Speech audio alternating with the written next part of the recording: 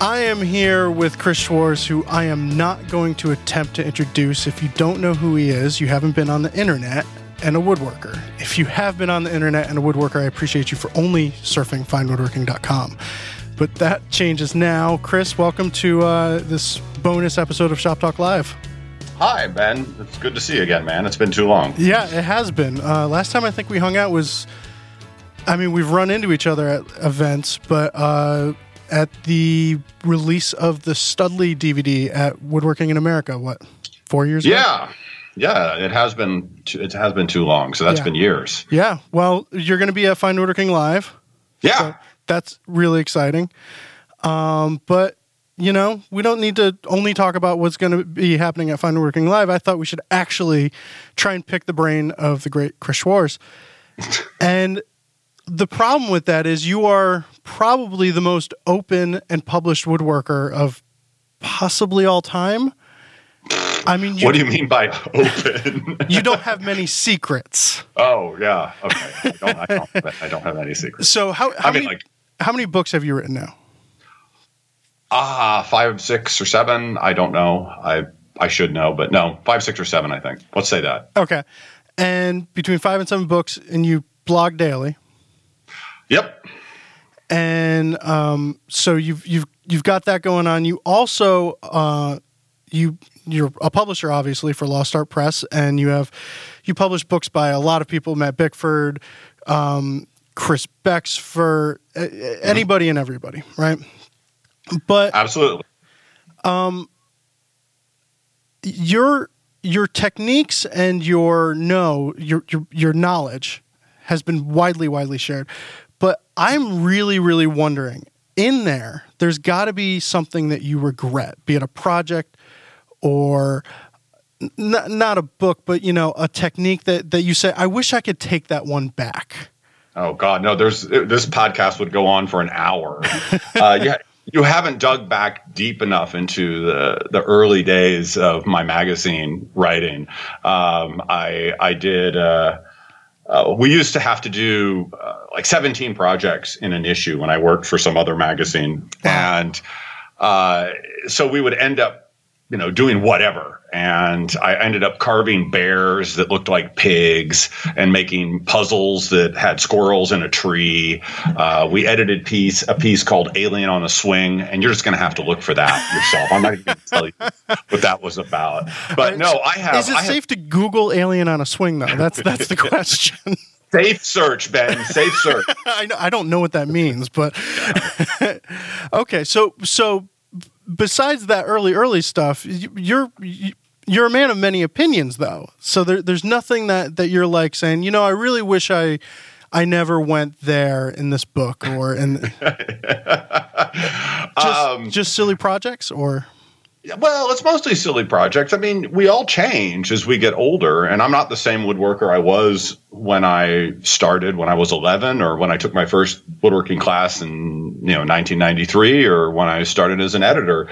I'm a very different person, and I hope that I'll be a different person, in 10 years. Yeah. So we all change. I just read Peter Follensby's, or just edited Peter Follensby's new book, and he kind of opened my head like a can opener on several things that I hadn't thought of, as far as like the order that you plane stuff when it's on the bench. And so, that's I'm always going to evolve and keep moving. And that keeps the internet trolls, clawing at my heels the whole time. Yeah. I'm saying that I'm inconsistent or whatnot, but I'm constantly looking for something better. And I don't ever think that the door is closed. Do you ever find that, I know for myself, when I go to do a video with a woodworker, we're not working with a bunch of hacks, same as you're not working on books. Garrett hack. Well, okay, all right, there you go. Well played. But you're not working on books with people whose knowledge is impeachable, we'll say. And I'll be at a shop and say, "This is the best way of doing this thing ever." I'm amazed by what I'm witnessing, and it changes my woodworking mind. And then all of a sudden, I go back home and I'm going, crap, I need to get a slot mortiser, or I need to get this, I need to get that. Do you ever find that as you're working on projects, you change your mindset and it really screws up your woodworking journey? Yes and no. I mean, when I'm working on a project and I'm working on a book or an article, I'm pretty well worked out the way I'm going to do it, and I'm going to repeat it 5 or 10 times before I actually document it, before I actually commit to it. But you're right. Like when I was working with other authors as a magazine editor and doing what you do, I would go to, people like Troy Sexton's place or these guys who are really, I was playing way above my station and learning some amazing stuff and doing the exact same thing, coming home, drinking a beer, and unfortunately ordering something. Is what I do. I was like, I've got to have this because this guy showed me this, and I saw a guy bolt 2 table saws together, and I almost did it as a way to cut tenons. And so I've seen a meat grinder, a table saw converted to a meat grinder. I've seen some shit, but apparently we're a table saw converted into a meat grinder, not a meat grinder converted into a table saw. What? That's no. It was this really fancy General table saw, and he had installed a meat grinder on top of it. He also hunted deer, and so it ran off of the arbor, and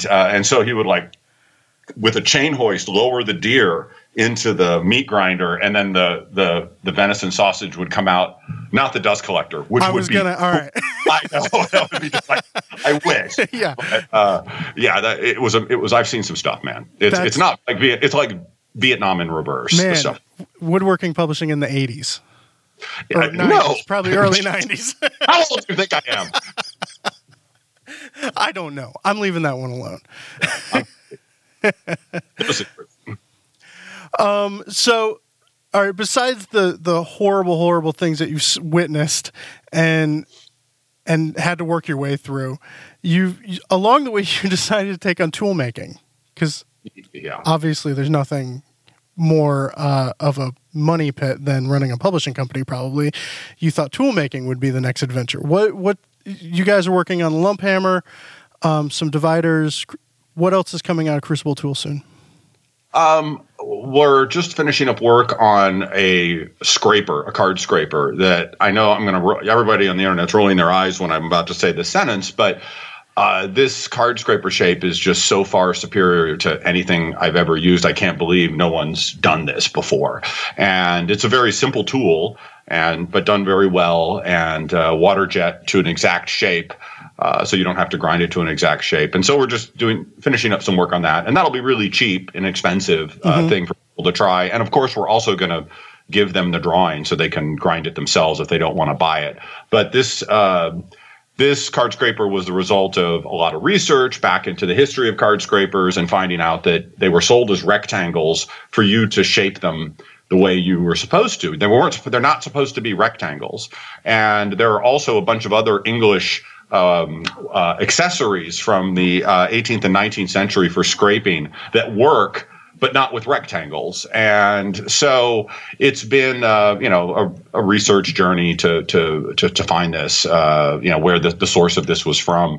But, we'll see. It's pretty cool. So, I mean, one thing that amazes me about what you do is everything is based on historical research. Yeah. And that informs your modern day woodworking. You're somebody who uses a table saw and a joiner and a planer and all, and so you're not afraid of machinery and power tools. You celebrate them, but sure, you still go back and research whether work holding devices of the 16th century. What was the? We've gone back to Roman times. Yeah. Okay, so if you could only research and write or just build, which would you do? I love hypotheticals. I love weird, inescapable hypotheticals. It could happen, like if I get all my hands cut off or something. I would absolutely be a builder, and that's in my blood. It's what I wake up every morning thinking about doing. But the reason for the silly, crazy research is that it's like visiting, another country or an alien civilization. We are the Neanderthals and the primitives when it comes to working with wood, because 200, 300, 1,000 years ago, everything was made from wood and little bits of metal. So those people knew way more than we do. And it's just kind of hubris to ignore it. Yeah. It's hard to find, but it's always results in some really valuable information as a starting point. I mean, we're using very modern water jet technology to cut these scrapers, and we're using polishing equipment to create the bright finish that has never been used in a historical sense.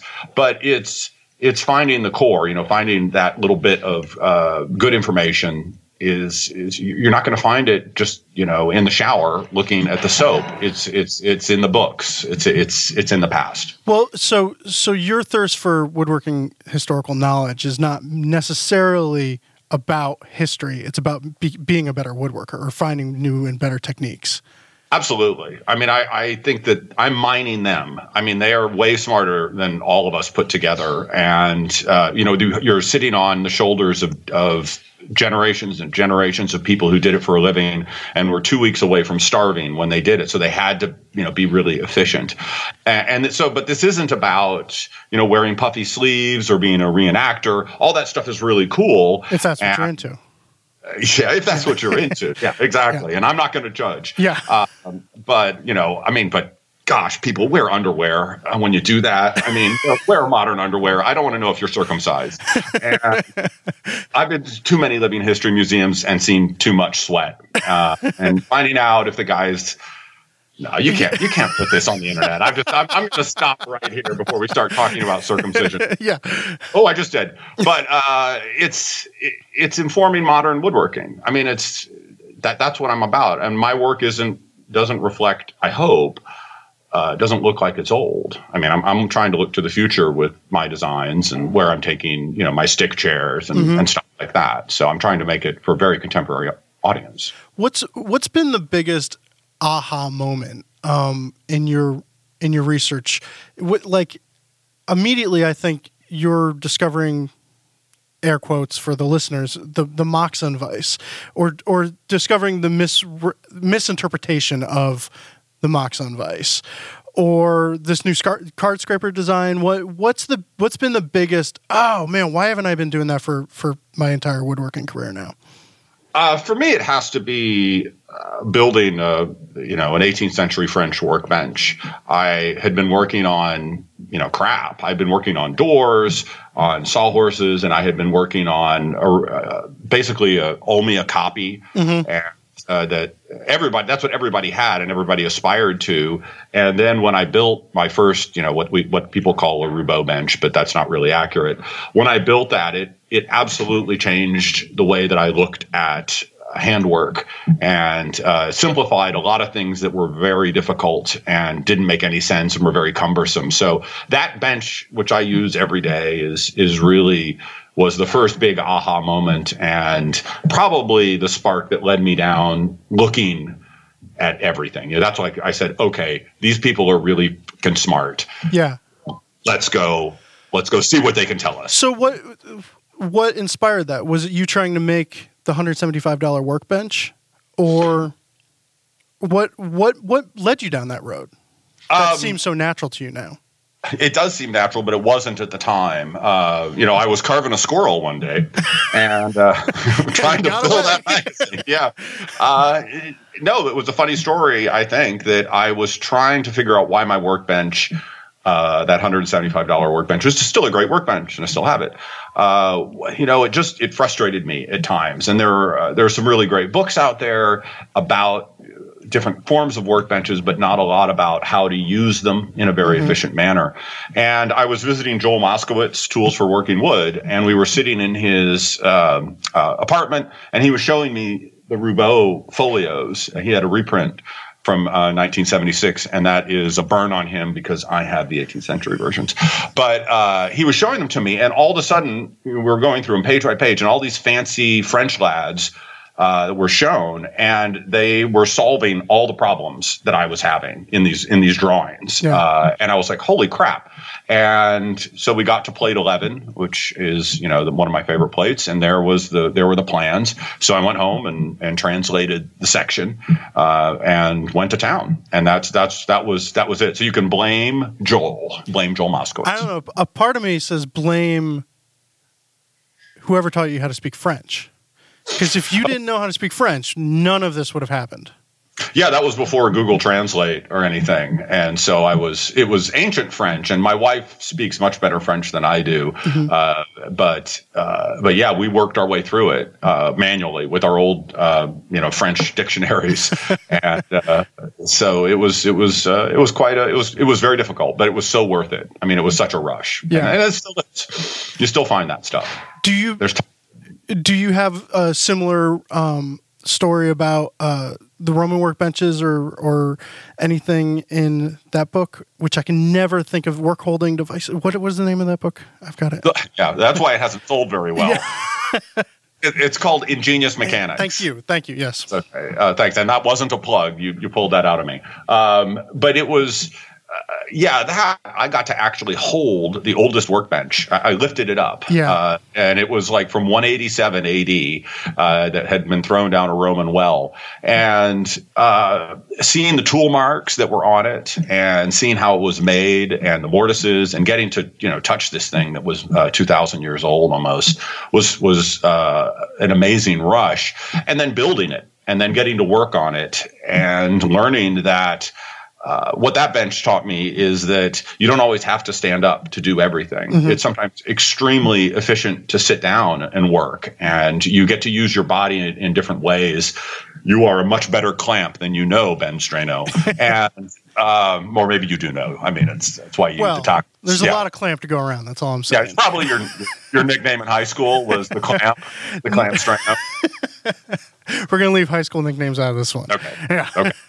So so it was that. It was just figuring out that before modern benches, most people sat down to work because they were tired, and it was a much more efficient way to work. Was that book a fun book to research? Because I mean, you were actually in Europe roaming around with Narayan, right? Yep, we went to Naples, and then I went to Germany for that, and did some research in the UK as well. How do I get to do that? Usually, it's by funding. The funding comes from teaching classes over there. So whenever I teach, I try to tag on a few days to go somewhere else. But sometimes you do. It really pays to go to the source. Yeah. That's what I learned when I was a newspaper journalist is, you don't trust, you have to check it out yourself. Even if your mom says she loves you, you need to check it out. Do you see yourself doing more dedicated research trips or? Yeah. No, I'm going to Ireland in the fall for another book that I'm working on, and it's about Irish stuff. Sneak preview here first, people. Yes, don't steal my Irish idea. So I'm going to Ireland and going back to Wales and going to Devon, mostly for some chair research. Mm-hmm. To further that, there are some big holes in the historical record that I want to fill. I love to do that. So you are on a chair kick. Are you done with flat work? Is it boring to you now? No, this right here. Oh. That is a huge campaign chest that I'm building for a customer. I've been on a chair kick since the 90s, and I had just never felt the confidence. Well, chairs are so freaking hard. I mean, you have to be a genius like Peter Galbert to just, come out and be all awesome and stuff. And so I built my first stick chair in 2003, and it was horrible. And so I've been, for the last, 15, 16 years, studying it, but not really talking about it. I've just been kind of doing my own thing. It's cropped up here and there on the blog, and I've shown a few of the chairs, but it wasn't really until the last couple of years when I finally saw the fact that we could republish John Brown's book on Welsh stick chairs and do a biography on him, that I finally said, well, hell, I just need to pull my pants down and show what I'm doing. Mm-hmm. And So yeah, chair kick it's been kicking for a long time. So I mean, you talk about your first chair not being great. How many chairs in does it take? Because I made a Boggs chair in a class. Oh yeah, I saw it. It was awesome. Thank you. And I had nothing to do with that really. I was just you were there. I was there. I witnessed like your first child's birth. Yeah. yes. But I'm hesitant to try it again because I'm going to fall flat on my face. I know it. And I do have to tell myself, no, you're going to fall flat on your face no matter what you do. So you might as well get those out of your system now. How many? Yeah, it's like bad dovetails. It's like everybody's born with exactly 640 bad dovetails in their hands, and you just have to like get them out. By dovetailing. Chairs are. I mean, if you do a really fancy Windsor, I know you did Jeff Lefkowitz's class. Is that right? Yeah, him and David Duyard. Yeah. That's a pretty high ranking chair. I mean, it's pretty awesome and pretty involved with all the setups and everything. But more of the chairs, what I do are kind of, people, drunk Irishmen gluing sticks together is sort of what my chair thing is. So if you pick, Did you just announce the name of your next book? Yes. Oh my! Don't steal it! Don't steal it, Matthew Teague. But if you pick a simpler chair and work your way up to Peter Galbert levels, then you'll do much better. What I did when I finished, I took a chair class up in Canada so that nobody in the United States would know.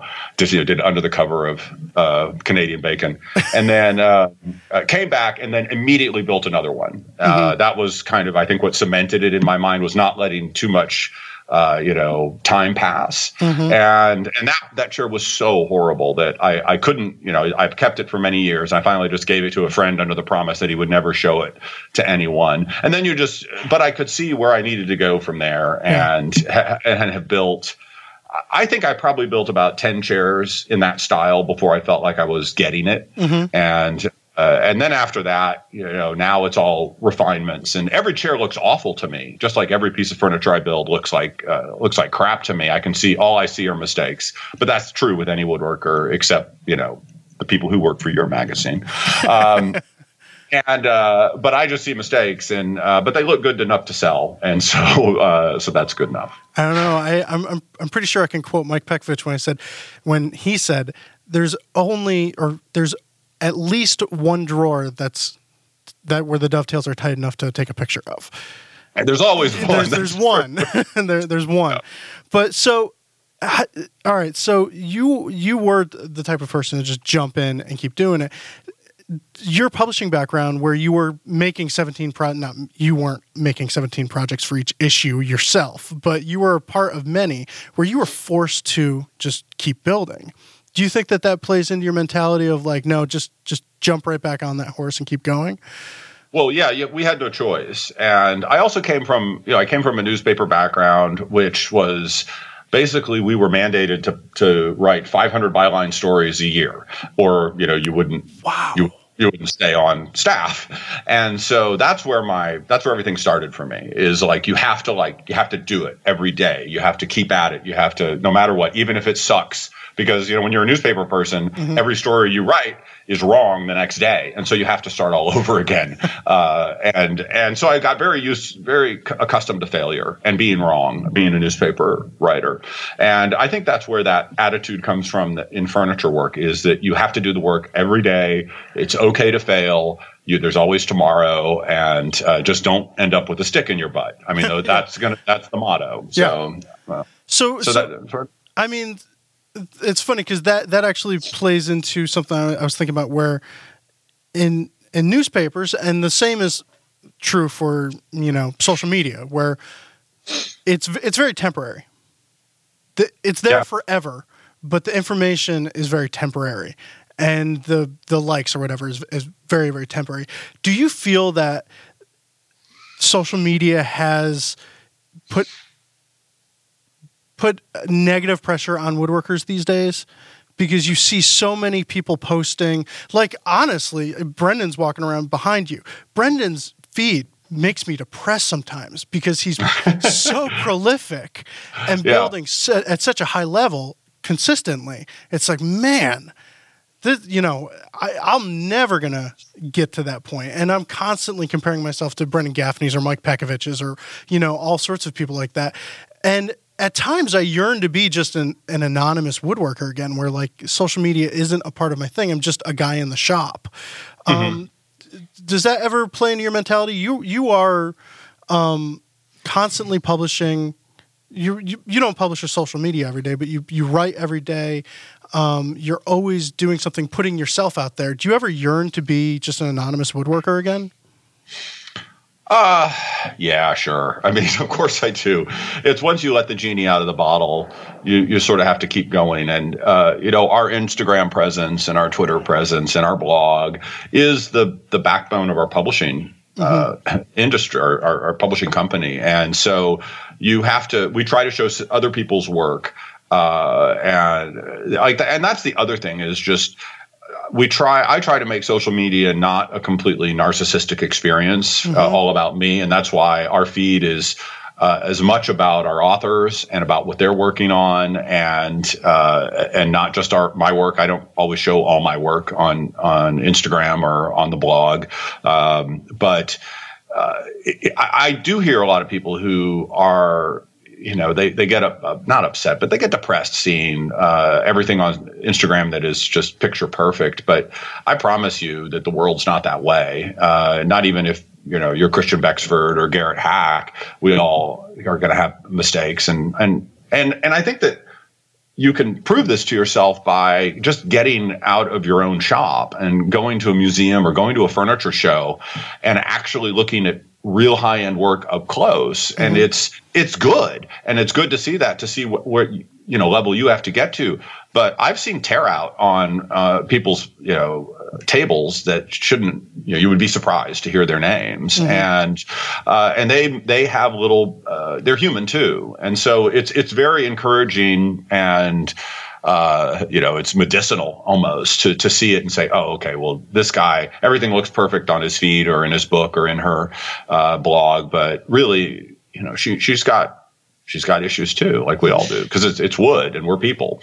Yeah.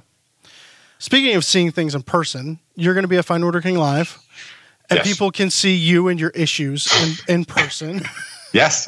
Yeah, I'm bringing one of my chairs for you to mock. I saw that. Now, Michael Fortune's going to be there. We're going to make sure he sits in it. Yes. You're okay with that? Do. All right. Okay. You're going to be teaching your staked non-trigonometry method of building chairs. And you've been perfecting this for years and years and years, right? This is something, I mean, there's been so many ways that people do compound angles, and I've learned every way from the very beginning. And this relates back to some research that I did at Old Salem and learning about how to do sightlines and resultants and trigonometry tables without numbers or math or trig or anything, because there was a pre-trig society and they did very high-end work. And so it was basically trying to build a way to get to that. How do we behave like them to make it easy for us? And I found a way that does it with almost no tools, no trig tables, no calculator, no numbers.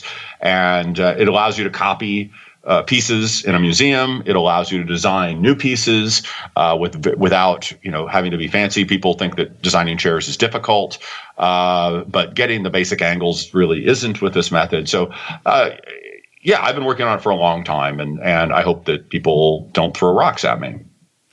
It's a woodworking conference, so it'll be wood if anything is thrown at you. Well, are you more of your authors are going to be there? So Matt Bickford's going to be there talking about hand planes. Talk about one thing that you learned from Matt while working on his book.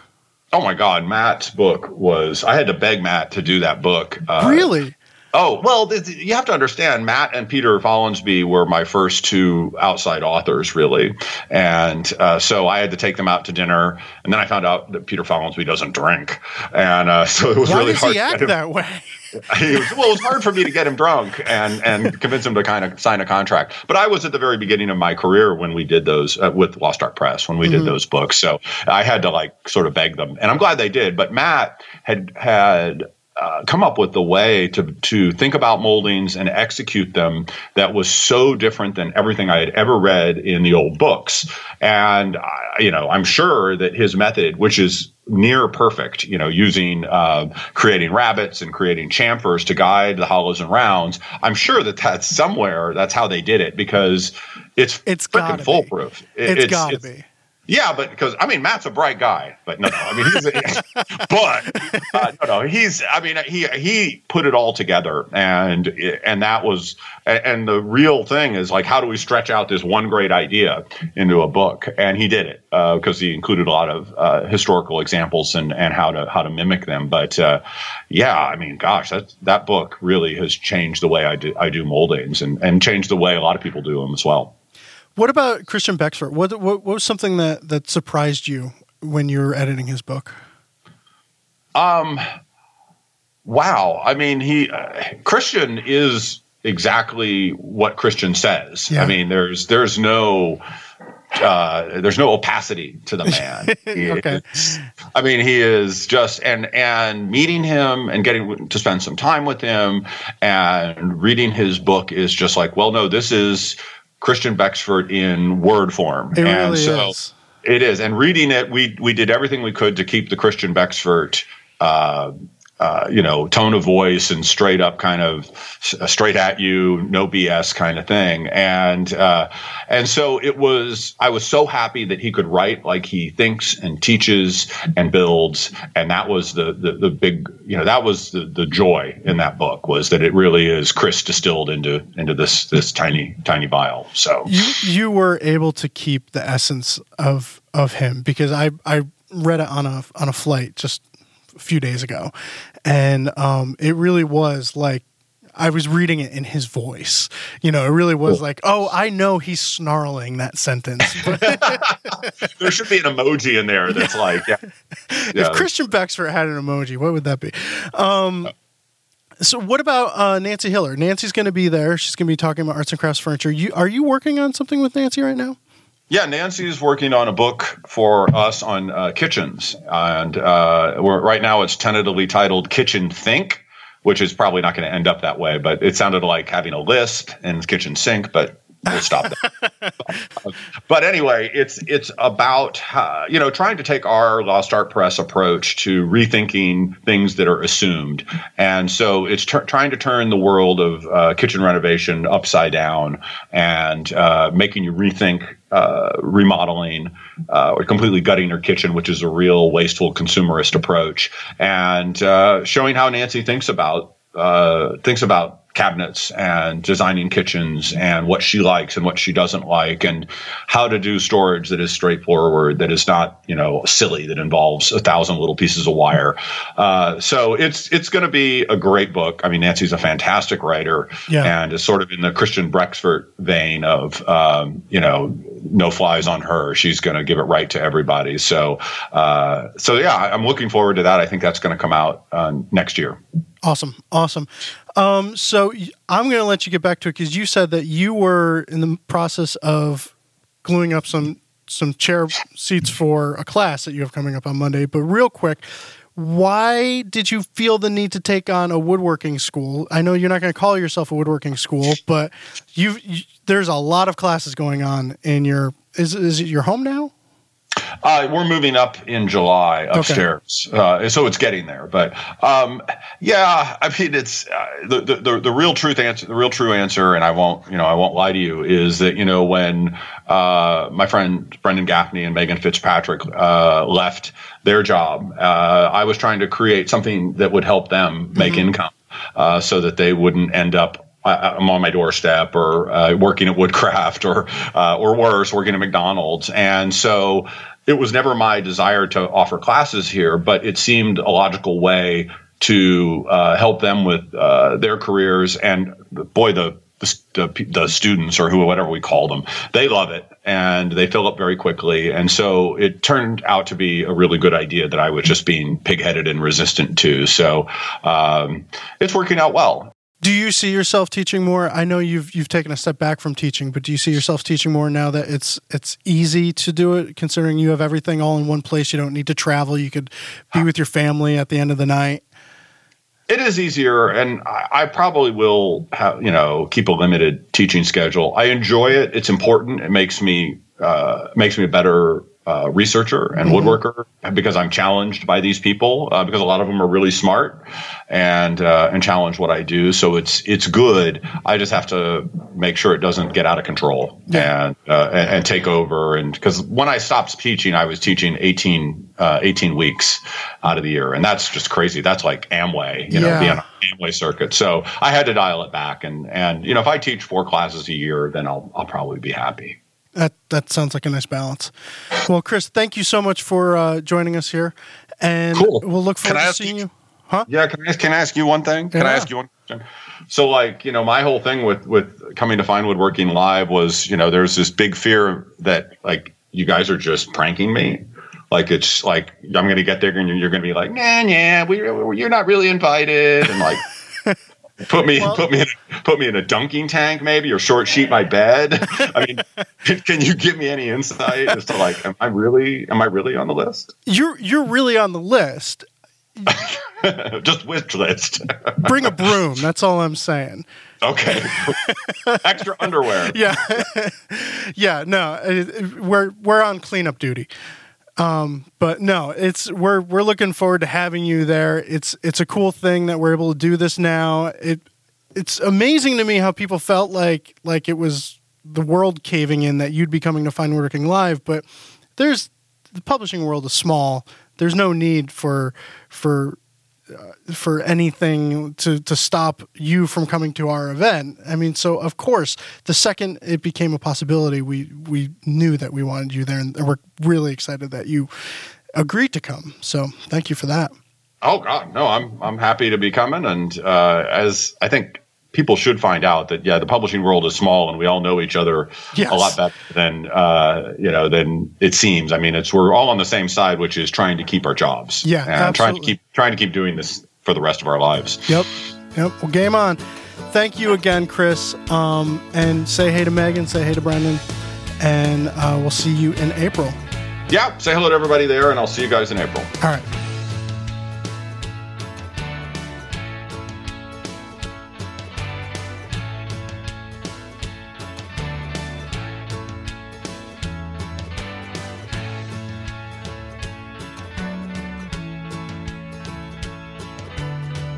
Still there, Chris? I'm still here. All right. Yeah, I can hear everything, including the noise your stomach just made.